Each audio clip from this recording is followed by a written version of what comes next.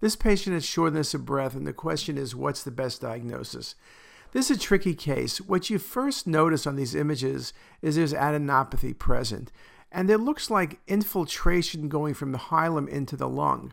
There are patchy infiltrates and ground glass infiltrates bilaterally, and perhaps you do entertain, could this be simply pneumonia?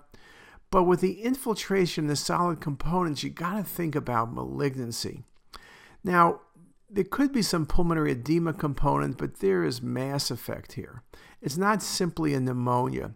Sarcoid would be a good thought, though often the nodes are going to be in part calcified, and sarcoid usually is patchy and not so perihilar. When you see a perihilar process, you're really thinking of something that's infiltrating, and you got to think of malignancy.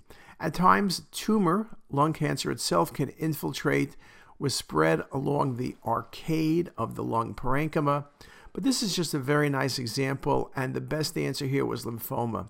A very unusual appearance for lymphoma, but one that does occur.